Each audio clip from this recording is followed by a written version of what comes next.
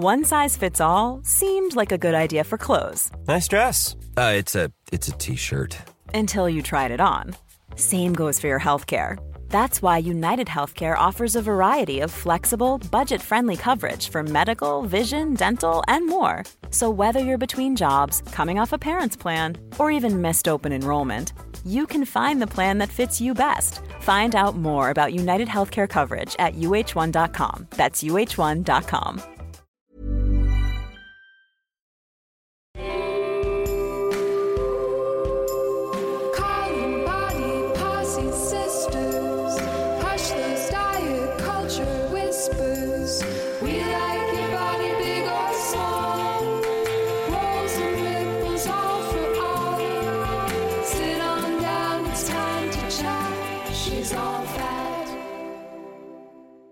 I'm Sophie, and this is She's All Fat, the podcast for fat positivity, radical self-love, and chill vibes only. In this episode, we're talking about sex and intimacy in quarantine with Sonali Rashatwar, aka the Fat Sex Therapist. A quick note, we recorded this interview before the police murders of George Floyd and successive Black Lives Matter protests, which is why we don't talk about them in this episode. Make sure to listen for our call to action at the end of the ep to do your part to counter anti-Black violence. But first, it's time for our SAF book club. Every week this season, we'll be reading a chapter of Fearing the Black Body, The Racial Origins of Fat Phobia by Sabrina Strings as a team, and we want the Fatmily to do the same. Check the show notes for independent Black-owned bookstores to find your copy. I'll usually start each episode with some thoughts, some questions on what I learned from this week's chapter, but since chapter 1 and 2 comprise a special part 1 of the book, we'll have some more specific exercises next week after we've read chapter 2 and can talk about part 1 together. While you're reading, please take the time to journal about what comes up for you when you're reading this work. If you're white or a non-Black person of color, allow yourself the vulnerability of thinking about how your taste and vision have been shaped by this history. If you're Black, please take care of yourself. We love you. Read chapter 2. All right. I think it's time we got off. Wink, wink. Hi, Fatmily. I'm here with Sonali Rashatwar to talk about sex and intimacy in the time of pandemic and in quarantine. So, hi, Sonali. Thank you so much for being here with us. Thank you so much for having me. It's an honor and a pleasure. Can you talk about your work and your connection to fat justice a little bit? Give a little intro to yourself. My name is Sonali Rashatwar. I use she and they pronouns. I feel like it's important to let folks know what pronouns I use because sometimes just by hearing a voice, we'll assume gender, but I'm non-binary. And the only way for folks to know that is for me to tell folks that. Yes. So I am popularly known on Instagram as the Fat Sex Therapist. And I've been putting out kind of like radical fat education and anti-oppression education on Instagram for about like 2 years now. And my work, like the stuff that actually gets me paid, like I don't get paid to post on Instagram, but my paid labor is as a clinical social worker. I live in Philadelphia, and my business partner and I just opened a private practice just under a year ago. So We're almost on our 1-year anniversary. Cool. I quit my nonprofit job and we decided to go into business together.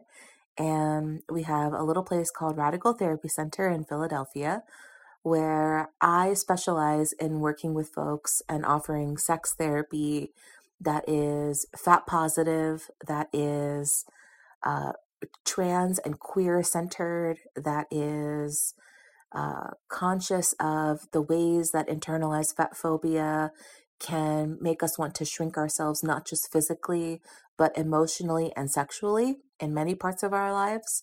And I feel like the space that I navigate on Instagram, or the spaces that I like to create in the virtual world, which right now in COVID, a lot of us are exploring the many rooms that exist in this virtual world. I like for us to talk about how that internalized fat phobia, how we see it in many places, in the boardroom, in the bedroom, in the break room at work. I love that. That's a great sum up.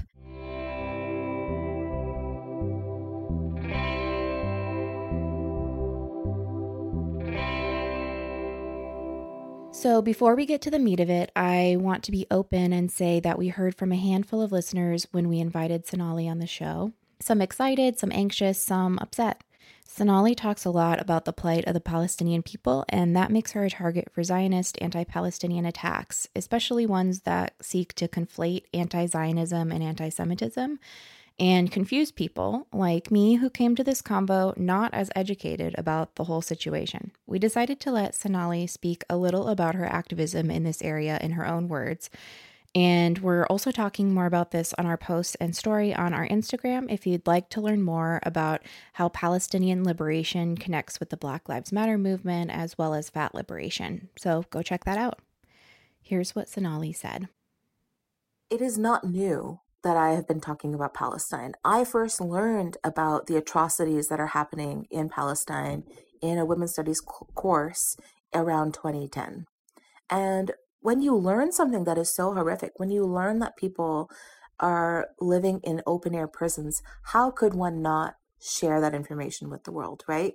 How could one not make sure that, you know, the very most heinous things that we know to exist in the world are actively still happening in order to like push us out of this place of complacency, right? That's the kind of radical educator that I am.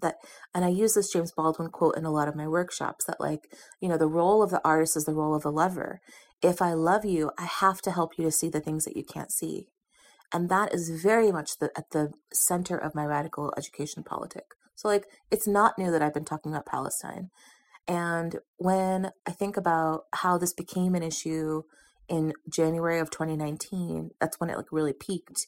It was because I had like really casually mentioned that, like, yeah, the reason that I talk about fat phobia and colonization at the intersection is because we see body image used in many heinous, atrocious, actually anti-human ways around the world. And one of those ways is in Palestine. And I had said it really casually on an Insta story. And it was from that it really took off, that folks saw that I have this large platform. I'm talking about Palestine pretty openly, you know, without really thinking twice of what Zionist organizing what the consequences of Zionist backlash could look like for me. Second of all, to be critical of Zionism is not the same as anti-Semitism. Anti-Zionism is not the same as anti-Semitism. I am not anti-Semitic. I love Jewish people. I have deep appreciation for the resistance struggles that Jewish people have survived and created, and the legacies that exist now because of Jewish resistance. I have deep respect and adoration, and some of my closest friends are Jewish people. Like, there's no hatred. My criticism of the Israeli state comes from understanding and hearing firsthand accounts of what it's like to live under Israeli occupation as a Palestinian citizen. That is where my position comes from, and it is firm and it is steadfast, and it's not going anywhere. All right. Okay. What is one thing you have been doing in quarantine to take care of yourself? I'm laughing because I just got over a hump. The last 2 days, I feel like I was on a shame spiral. Oh, man. Where I'm like really learning about myself, like how much productivity shame I have. Me too. That's what I talked about in therapy this week. And it like fuels me. Yes. I'm shocked by it, frankly. I thought I was better than this. I am not shocked at all. It's like a huge symptom of ADHD like stuff. And I have ADHD real hard. And a lot of that is like wrapped up in that. And it's really come out during this. My executive functioning is down the tubes. And like, because of that, I'm just like, cool, well, I'm garbage. Like, there's no. And my therapist was like, why are you being so mean to yourself? And I was like, I deserve it. I was like, it's so insane. That's what my girlfriend said. My girlfriend was like, what are you doing to yourself? Yeah, it's so hard when you're deep in it and you're like, why haven't I reached the New York Times bestseller list yet? Like, it's like, geez, calm down. And so some things that help are like usually making myself food that tastes good. Yes. And like engaging in substances that are sometimes illegal in certain Yeah, states. me too. High 24/7, 420 blaze it, baby. California has legalized. Yeah. I think that watching porn that was really degrading helped me to feel like it was okay to feel shitty about myself. Oh, interesting. And it like fetishized my shame in such a way that I took control over it, right? Like I was aroused by it. I got off on it. And then I was like, I'm done with it. That's amazing. Wait, that's so cool. Isn't it? Dang. Let's move on to some of our listener questions. Okay, so here's one of our listener questions. Thank you to all the H's and Hannahs who wrote in for us. Okay, this person says, I've recently found the idea of using kink and sex and sexual intimacy as a tool for healing trauma. Clementine Morgan talks about it on their Instagram. We'll link that in the show notes. I found it to resonate now as we navigate collective trauma, and that prioritizing good sex is comforting and grounding. I just love to hear y'all's thoughts. Thank you for your work. Blah, blah, nice things. That's really nice. Thank you. Thank you for that question. That's cool. What a cool one to come right after what you said. That is such divine timing because kink is so important for some of us who have survived trauma, because it is one of those ways that we are able to manipulate something that happened to us and make it part of something that I control, that I have agency over.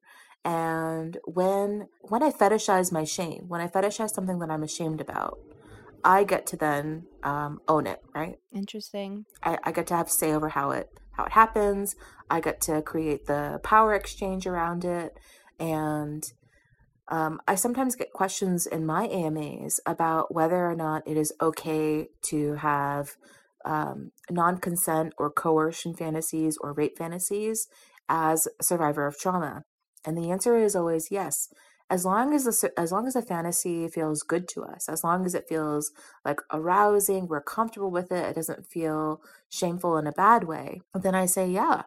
Because I think, again, like the traumatized brain does this really protective thing where it'll morph and manipulate an instance that caused us great pain and suffering, and it will shift it in such a way so that we can, again, own it and have control over it.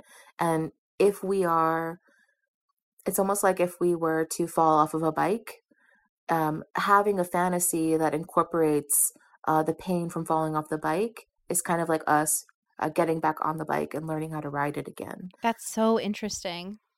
Dang. So are there some resources that you know of that people could explore if they are interested in learning more about thinking about things that way, or like exploring that? I know that there are some good books on shadow work and why we fantasize about what we fantasize. I would have to do a little bit of digging to come up with a couple of titles for you, and I can offer those to you for sure for the show notes. Great. Yeah, we'll put those in the show notes. Yeah, I know generally about kink, but all in all, I'm a pretty vanilla, like I'm monogamous, I'm vanilla. I'm like very I'm always like, oh, that's cool for you. Like that's my general. My therapist would tell you that means that you've probably have very little trauma incorporation into your sex, and that's actually a good thing. I think that's true. I was actually talking about that with one of my friends because I definitely have a past of trauma, but I don't have a past of romantic relationship trauma.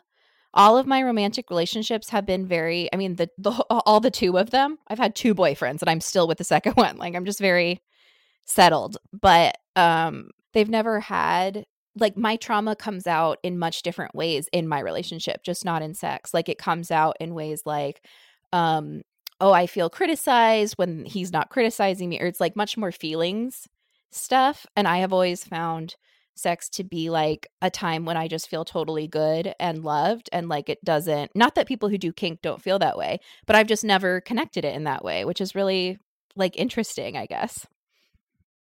I feel like for me, I also am somewhere on the spectrum of like kink vanilla. I don't know where I am exactly on the placement, but I know that I like some things rough. I like some power exchange, and I do like some like taboo ass shit. And when I think about those scenarios, There's something about like the impact that feels good. Like there's something about like feeling overpowered, something about feeling um like the roughness of sex that feels like the pain is like getting to me, like it's penetrating the surface of the bubble, as if like there was like a numb shell around me or something. Dang. That makes sense. I feel I am always, yeah, that's just so interesting how like differently people incorporate trauma. Like, I think I just have so much of it in my like emotional interactions that's just like, that's enough. Like, you don't need it anywhere else. Like, that's fine. You can work it out there. You don't have any time. Oh, for sure. Like humiliation will never be part of my No. of my fabric. Like I don't want to hear you talk negatively about my body. I want you to worship me. I want you to Yeah. actually do the opposite and tell me how like actually like strikingly magnetic my body is to you. You can't even resist how beautiful I am. Yeah, I just want nice things. I like totally like I honestly kind of am obsessed with like my friends who I know who are very vocal about like sex stuff and having liking things different ways, and like I'm so interested in learning about it and like supportive of my friends being happy in like whatever way. But then every single time I've tried to imagine it, like I have a friend who's okay, her name is Gabby Herstick, and she calls herself like the Bruja Witch, and like she I think and she like wrote a book about or maybe that's someone else uses that tagline. I don't know. She's Latinx, and she wrote about like witchcraft and stuff. She has a book, 2 books now, and she posts on Instagram all these pics of her like in ropes and stuff and like with these masks on and stuff that I know is like part of some sort of kink play.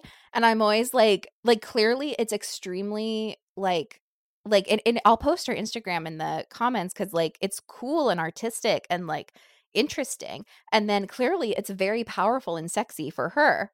But anytime I look at it, I'm like, I don't want to be tied up. That mask looks sweaty. Like that looks uncomfortable. Like I'm always like, oh God. Sweaty masks. I so feel you on that. And like latex and stuff like that. Yeah, I could never. But that's exactly it, right? So there is this idea around sexuality where we often think of it like we were often taught to think of sex as if it was like a baseball game where like if you get to first base, second base, third base, and home run, there's like a completion, right?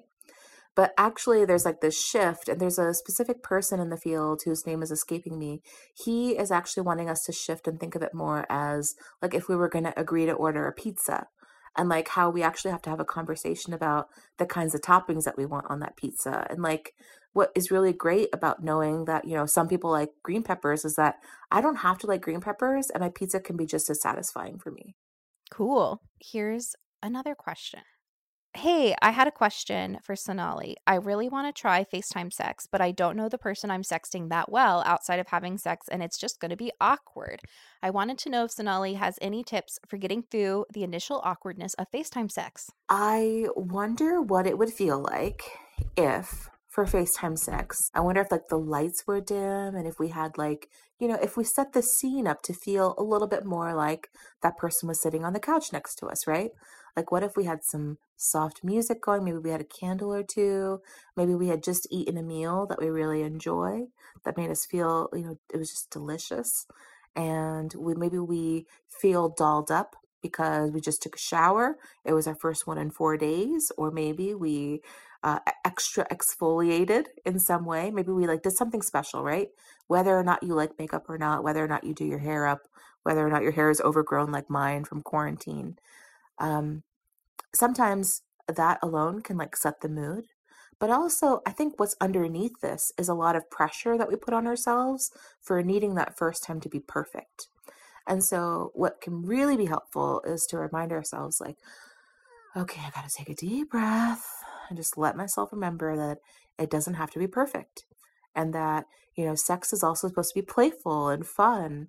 And I actually really love it when me and my partner, one of my lovers, we break character and we just like collapse onto each other and we're just like laughing because we both broke character and it's just funny. And we just get to be humans together. I love that too. Do you have any tips for initiating that? Like, I think part of this question that that I am reading into it is being like, okay, if you like, because they say, I don't know the person I'm sexting that well outside of having sex. So they're like comfortable initiating or having sexting sex, but maybe they don't know how to transition to FaceTime sex or how to not feel uncomfortable with that. I am a huge advocate of radical transparency. So it's kind of, it tries to push us to model the kind of communication that we're looking for from the other person. So I use it in ways where I'll say, I am really nervous to ask you about whether or not we can move from sexting to FaceTime sex. How do you feel about that? So it kind of like asks the question for me while also establishing and communicating that I'm nervous even to ask it. Yeah. There's also, I think you can always, if you're like nervous about asking too many, like if this is a person who you really don't know and don't have a relationship with apart from just sexting or something, then I don't know if this is good advice. You tell me if this is good advice or not, okay? I always think that with sex stuff, you can suggest things in a like very positive light by being like, hey, I was thinking about how fun and sexy it would be to do FaceTime sex. What do you think? Like being like, I think this would be sexy. Do you feel that way too? Because then you don't have to like, if you don't want to talk about feelings too much with this person, if you're like, this is just your outlet or whatever, then you can just bring it up. But nobody is gonna, even if they say no, then they're gonna not say no in a way that like makes you feel bad because you've already said, I think it would be sexy to see you doing this thing. And everyone likes to hear that. Who doesn't want to hear that, you know? So they're gonna be like, oh my God, thank you. Yeah, exactly. And I'll even encourage my clients to, when we are able to do it in person, like really bring your voice down in octaves to a lower place and elongate your vowels and, whisper into your lover's ear how much you would enjoy to see them do X, right? Like, how is that not arousing to someone? But actually, it involves all these complex things around like communicating directly, right? Communicating assertively and asking for what you want and consent. Okay, that was great. We have another great question. Okay, my question. I'm quarantining alone and feeling absolutely starved for physical affection, both platonic and sexual. I am so jealous of people who are able to get a hug from their partner, friend, or family member right now, and I often feel tempted to snap at them when they complain about how anxious they feel, which I know is not fair. This isn't a suffering contest, but still, being unable to touch someone for months on end feels like a special level of hell. How can I comfort myself right now when all I want is to be comforted by another human being? How can I show compassion for myself and others when I'm feeling bitter and alone? Dang. I feel you. I mean, I'm really lucky to be quarantining with my partner, but I have a couple of friends who are alone, and I have definitely made like a bigger effort with them to check in and be in touch with them because like being alone right now. Well, one of my friends is alone and they're like thriving. They love being alone. But a lot of my friends who are alone are like having a rough time, you know? So I feel that. Yeah. As an alone person, I feel like I'm going through the spikes and crashes also. As someone who lives alone, I think that we are in the part of quarantine where we have to, if we've been doing, following the rules, and if we've been cautious, and if we've been washing our hands and, keeping up on the precautions the way we should be, I think that it is okay for us to negotiate with really specific people, who can we let into our pod, and to create these like small units so that we can actually get these really necessary human interactions and those needs met, because we do need physical touch. We cannot survive without it. I think it helped me when I read something that was like, it's all about mitigating risk for you and others. It's like impossible to totally eliminate it, which is not to say we are encouraging people to just go out and hook up. That is of course not what I'm saying. But if you have like a friend who's also living alone, what if you like are like, hey, what if we do groceries together and then we can hang out sometimes and we agree not to go anywhere else?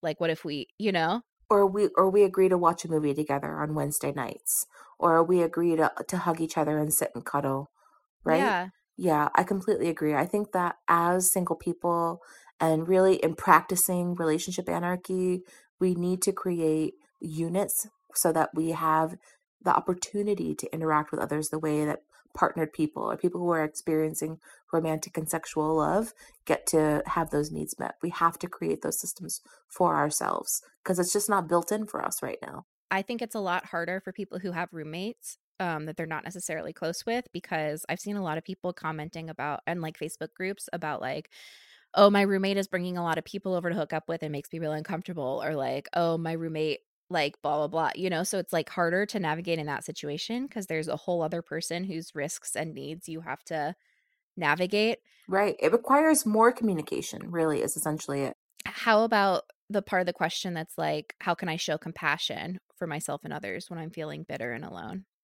I think a lot of people can relate to that. I think that we have to be comfortable remembering that jealousy is a normal human emotion that we are allowed to feel. We are allowed to feel bitter that I don't have something that someone else has, and that someone else feels ungrateful for that thing that they have. That is okay. You know, the line is whether or not we're projecting that onto someone else. And it seems like that person, you know, was doing a good job of not snapping on those friends, but instead checking in and saying like, wait a second, I do actually have access to pockets of community where I could create those established connections, where we could say, yeah, let's cuddle together on Wednesday night and let's have a sleepover, or let's hug. Let's agree that we're going to hug each other. And that's going to be the relationship that we have for each other. As someone who's non-monogamous, I feel like that is a negotiation that has to happen. So if I'm, and I also, as non-monogamous, I made the decision to go and have sex with one of my partners. And what that did was it affected the rest of my relationship. So my girlfriend and I, we couldn't see each other for 2 weeks. But if we are taking those types of precautions, then, you know, that's okay. I think it's okay as long as we are communicating to everyone involved. We are seeking everyone's consent. And, you know, my girlfriend and I weren't able to hang out because her roommates are really particular about their boundaries. And so as a good partner, I have to respect those boundaries. And that's the compassion we need to do. I would also like to suggest, like, especially the question, how can I comfort myself right now when all I want is to be comforted by another human being? I like strongly relate to that as somebody who has anxious connection type, you know. I like often, like, my partner and I like are often at different stages of being ready to talk to each other after a fight, and I always am like ready to talk and hug sooner. And it has been very hard for me to learn. It was hard for me at the beginning to learn, like, okay, it's like you can handle it if you have to wait another 2 hours for them to have time alone. That felt so impossibly hard at the beginning. It was so hard for me to handle. And now that I've gone through that and seen like, oh, he's not leaving, he just needs time alone, and like built up that tolerance for myself, it's a lot easier. And what my therapist and I have worked on are things like ways I can self-soothe while I'm waiting to feel reconnected to my partner. So she always suggests things like taking a bath or a shower, doing like putting lotion on, doing something nice for your body like that, eating something good that makes you feel good, doing something that uses one of your senses that you can give to yourself, or like using grounding techniques if my anxiety gets too high. Like there's a lot of those that you can Google grounding techniques and find one that like works for you. But like breathing stuff and reading, or just even like I have a book by my bed of all the postcards Victor sent me over the years, and I like read those, and then I'm like, oh yeah, Victor loves me, he just needs a little bit like of time by himself right now. So there's a lot of like techniques you can use when you're like to comfort yourself, even when you feel like you can't be comforted without another person. It has really helped my sense of health for myself to realize that I can comfort myself even when it's really hard. And I really want to underline the inner work that you did to be able to say like, Victor loves me and I just need like time to self-soothe. That's the inner work that is often missing. Like, we will do the behaviors of breathing. We'll do the behavior of taking the shower, but we won't have said to ourselves and created positive self-talk within ourselves where this is conversation happening, where we get to say, well, I feel like my need to be soothed is unmet. Well, I can meet that need for you. Like, where's the reparenting happening internally? That's so beautiful. And like, also I want to say it's okay to feel really anxious. Like, you don't have to successfully soothe yourself right now. Everything is scary right now. Like nothing's normal. So I had a while where I was like feeling critical of myself for not being able to calm down. And because I often do that kind of second level, like criticizing of my own feelings stuff. That's like very roped into my former ED stuff as well, I think. And like Victor noticed me doing that and was like, what are you doing? Like, we're in a pandemic. Of course you're anxious. Like, what? So I think if that's part of it, for me, it helped to be like, I know that it seems like a platitude, but to be like, it's okay to not be okay. It's like so hard to sit with discomfort sometimes, but I have really gained a lot of like confidence in my emotional resilience by sitting in that discomfort and letting myself see how I'm still alive. Like an hour later, I've been uncomfortable the whole hour and I'm still alive. I'm still here. Like I'm still doing it. And I'll figure out at some point how to feel better. Like that process is very helpful for me, even though it is very hard. And if you're experiencing more agitation, it might be too hard to sit with for a while. Yeah, it requires trust, right? It requires trust that you're not always going to feel this way, and that whenever your body is ready, it will shift into the next emotion. Yeah. Yes, which is hard. So I hope this age or Hannah feels a little comforted by that, and we'll post some resources in the show notes. Okay, we have one last question, and then I have a couple questions for you. Okay, our last question is a fun one. And if you haven't already moved your children out of the room, move them out now. So right before quarantine, I invested in a large massager wand and strap-on kit to enjoy with my partner. Truly having the best sex of my life, cue confetti cannons and air horn sound. And we're both very open to trying new things. I love this question. Any unique positions or fun scenarios where one or both of these toys can be used? We're both small fats with vaginas and delightfully high sex drives. That's so cute. I mean, some things that I think of are like role play.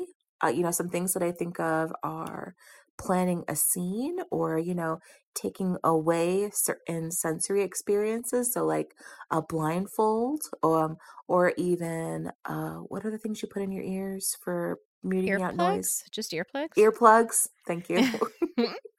I was like, I don't know. Is there a sex earplug that I don't know the name of? It's like, is there a specific sex plug? Like, I don't know. Sometimes there are like ways that you can heighten the experience by taking away different senses, like sight, like sound, like the ability to move hands or wrists. So I'm wondering if like that could be interesting. I'm wondering about sex games. I know there's like card games and there are like dice games. That sounds fun. Are there websites? I'm sure there are. Are there guides for different like positions for fat people? We get asked this a lot. We get asked a lot how to like, because a lot of porn / like, Cosmo or whatever, like Playboy is like thin people a lot of the time. So we get a lot of questions about how to modify different positions to work for larger bodies. Do you have like resources for that? Yeah. There's a great book called Big Big Love that is extremely helpful, especially around like emotionally coaching ourselves to be the person on top, or to use an item like a Liberator cushion.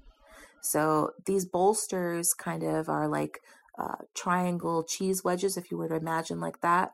And they kind of go under your butt and they kind of elevate your genitals so that they exist more in the air. Oh, I know all about these because I have a pillow for my like what's it called? I get acid reflux, and so I have to sleep on a pillow, and every single person who sees it is like, is that a sex wedge? I'm like, no, it's my acid reflux pillow. It's not sexy at all. You could make it sexy. But then I'd know my butt had been on it. When my head's on it, I'd have to do so much laundry.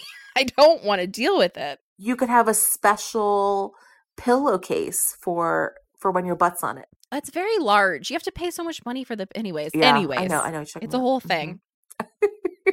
Okay, we'll link that book in the show notes. So I think about pillows. I think about different positions. Like it's better described in the book, but I think there are some really interesting positions that could be great.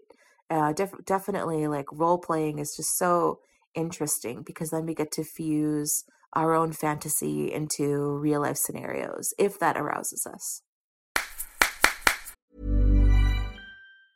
Ryan Reynolds here from Mint Mobile. With the price of just about everything going up during inflation, we thought we'd bring our prices down. So to help us, we brought in a reverse auctioneer, which is apparently a thing. Mint Mobile Unlimited Premium Wireless. How to get 30, 30, bit to get 30, bit to get 20, 20, 20, bit to get 20, 20, bit to get 15, 15, 15, 15, just $15 a month? Sold! Give it a try at mintmobile.com/switch. $45 up front for 3 months plus taxes and fees. Promo rate for new customers for limited time. Unlimited more than 40 gigabytes per month. Slows full terms at mintmobile.com. Cool fact, a crocodile can't stick out its tongue. Also, you can get health insurance for a month or just under a year in some states. United Healthcare short-term insurance plans, underwritten by Golden Rule Insurance Company, offer flexible, budget-friendly coverage for you. Learn more at uh1.com.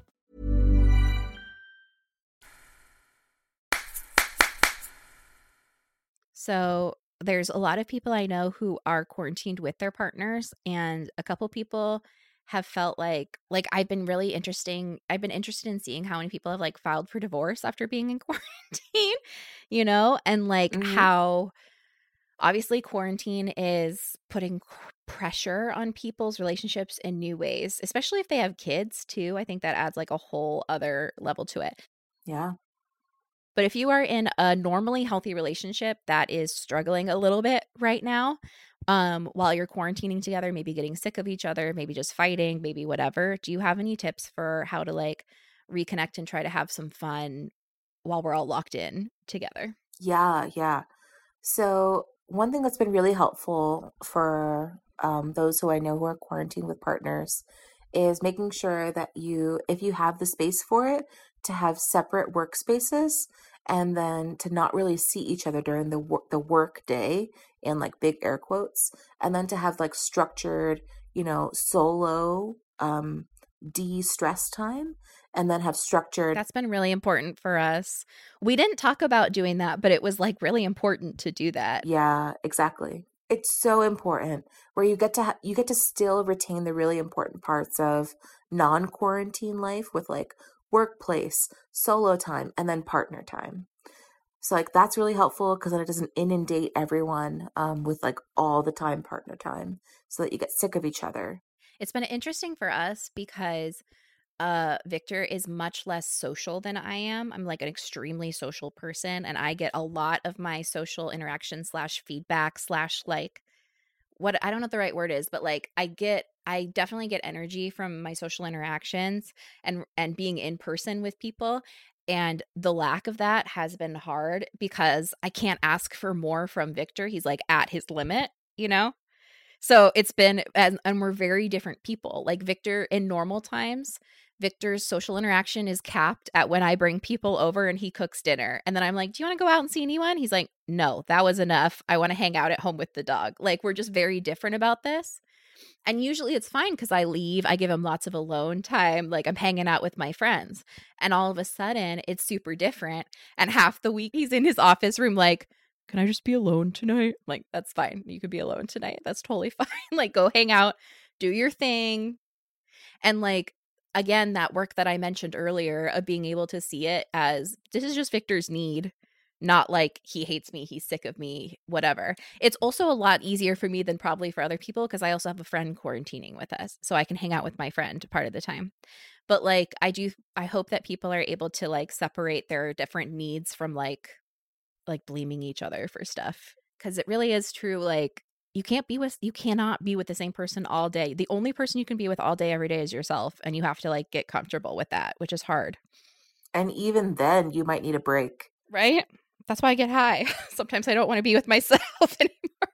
Yeah, exactly. We need to like numb out. Oh my God. Okay, and then what about people who are quarantined separately from their partners? There's obviously ways to maintain intimacy without physical contact, like phone sex or like sexting or something, or, like how do you think that there's anything else that people might not have thought of that can help bring some intimacy back? Because sometimes like video call can feel a little sterile, I think. I saw this really cute thing. And I think that there are more products like this that are hitting the market nowadays because we just need technology to bridge that like physical gap. for long-term relationships. I saw these really cute products that so I think there's like a watch. So like two people have watches, and like if you're thinking of the other person, you can tell them that you're thinking of them by like tapping the watch, and it sends a vibration. That's so cute. And there's another one where like it's like this little box that sits on your desk.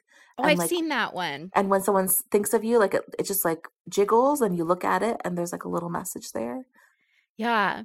I think those things are so cute. There's also my friend who lives with me, Dana, whose Instagram I'll link below. She's also like a sex educator person, and she's about to try out for an article like a bunch of new sex toys where the other person has like the remote or whatever, and you can Yeah, play with those over distance. exactly. I was like laughing about this yesterday because again, as like extremely vanilla, I can just see myself like my imagination immediately goes to me being like, no, turn it up. Like just being like annoyed because they can't figure it out, right? But I'm sure if you like that kind of thing, it could be really cool. Yeah, same. I'm like, I know how I like it. I don't need you to play with all that.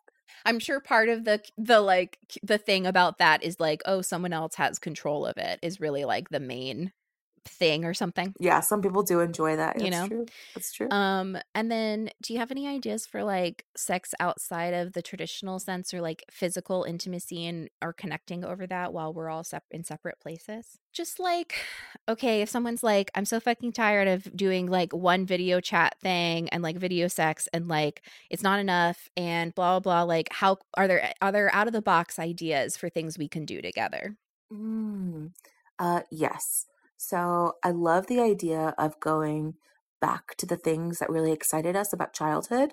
So I love the idea about like love letters. I love the idea of like scavenger hunts. I love the idea, like you could do a virtual scavenger hunt for sure. I love the idea of like sending small gifts or tokens in the mail, or like something that made you think of that person, but it just being physical.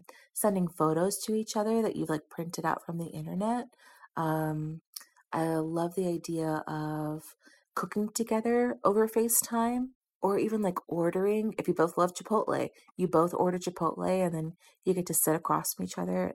Like there's very sweet things like that. And then, okay, final question for me is, what are your favorite masturbation resources if people are feeling like they want to learn more about themselves during this time, or if they want new stuff, or like what do you recommend for people wanting to learn more?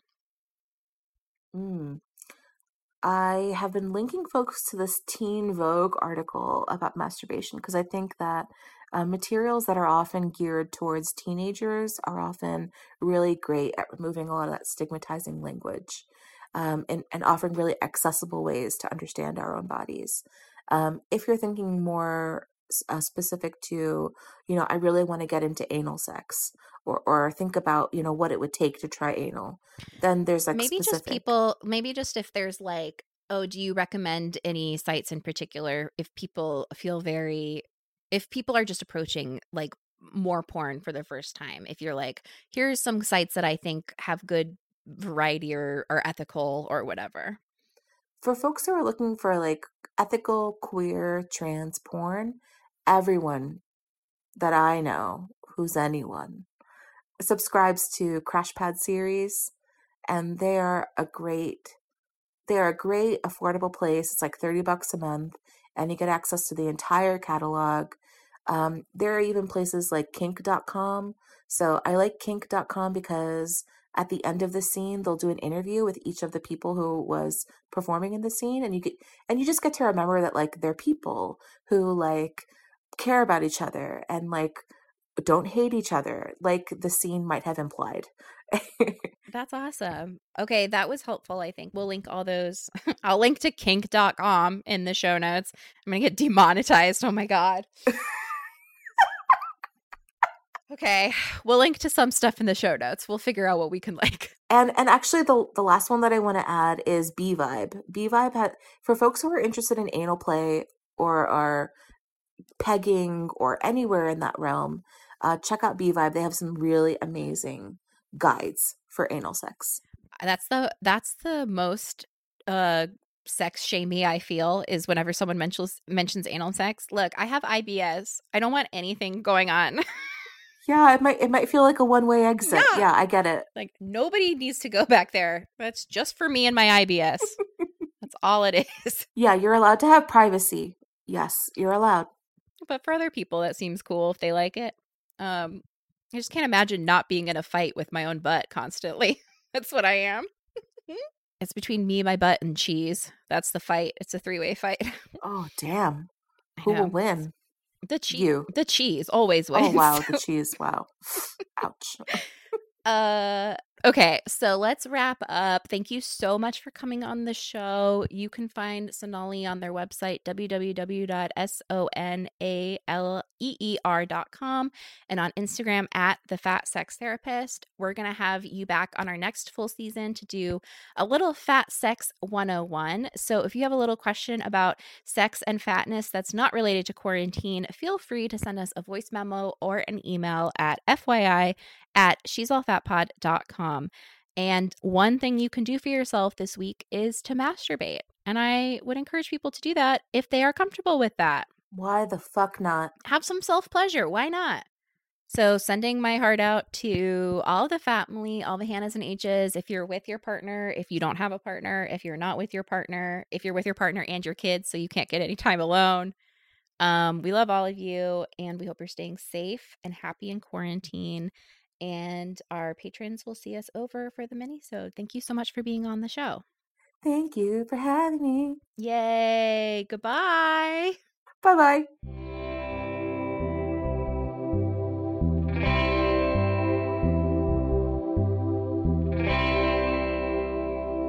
And that's our show. Producing SAF in COVID times is made possible by our beloved patrons. Special thanks to Georgina, Margaret Gushu, Elaine White, Charles Lithgow, Courtney Butner, Hillary Thompson, Sarah Ashraf, Tamar Kim, Lindy Liggett, and Lisa Little. You're all my favorites. Thank you so much. This week, your call to action is to contribute to the Black Sex Worker Collective's upcoming online event, Who's Allowed to Make Money? Workers in Solidarity. From their site, quote, demand economic justice for all our workers and artists who are being left out of financial support conversations by local government. You can do that by helping the Black Sex Worker Collective raise money and awareness to directly support impacted communities, which is all too often Black and POC members of society. We'll have links in our show notes to the event's GoFundMe and Eventbrite tickets. If you have the means, first give what you can. Otherwise, and additionally, help publicize the shit out of this event, this fundraiser, and this collective. Tag us and we'll repost you. And before we start our regular credits, I want to give a special shout out to Samer Oweda, who helped us with some education about Palestinian issues and who really is a great person. Thank you, Samer. She's All Fat was created by me, Sophie Carter Khan, and April K. Quio, who graduated. We are an independent production. If you'd like to support the work we do, you can join our Patreon by visiting patreon.com/she'sallfatpod. When you pledge to be a supporter, you'll get all sorts of goodies and extra content. Please make sure to leave us a review on Apple Podcasts. It's super important in making sure people find the show so we can grow the family. Our ads are done in partnership with Acast. If you're interested in sponsoring the show, you can get started at acast.com or send us an email. Be sure to check out the show notes for links to the stuff we mentioned today, and don't forget to send us your questions via email or voice recording to FYI@she'sallfatpod.com. Our theme music was composed and produced by Carolyn Pennypacker Riggs. Our website was designed by Jesse Fish, and our logo is by Hannah Sanger. Layla Oweda is our brand new editor. Lynn Barbera and Yelly Cruz produced this episode. Our thin crony forever is Maria Wertel. I am our host and co-producer. Our Facebook, Instagram, and Twitter handles are @She'sAllFatPod.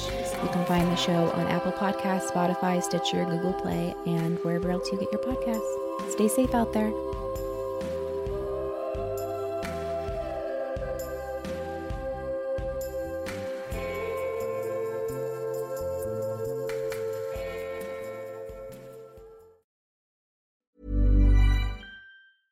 Imagine the softest sheets you've ever felt. Now imagine them getting even softer over time. That's what you'll feel with Boll & Branch's organic cotton sheets. In a recent customer survey, 96% replied that Boll & Branch sheets get softer with every wash. Start getting your best night's sleep in these sheets that get softer and softer for years to come. Try their sheets with a 30-night guarantee. Plus, get 15% off your first order at BollandBranch.com. Code BUTTERY. Exclusions apply. See site for details.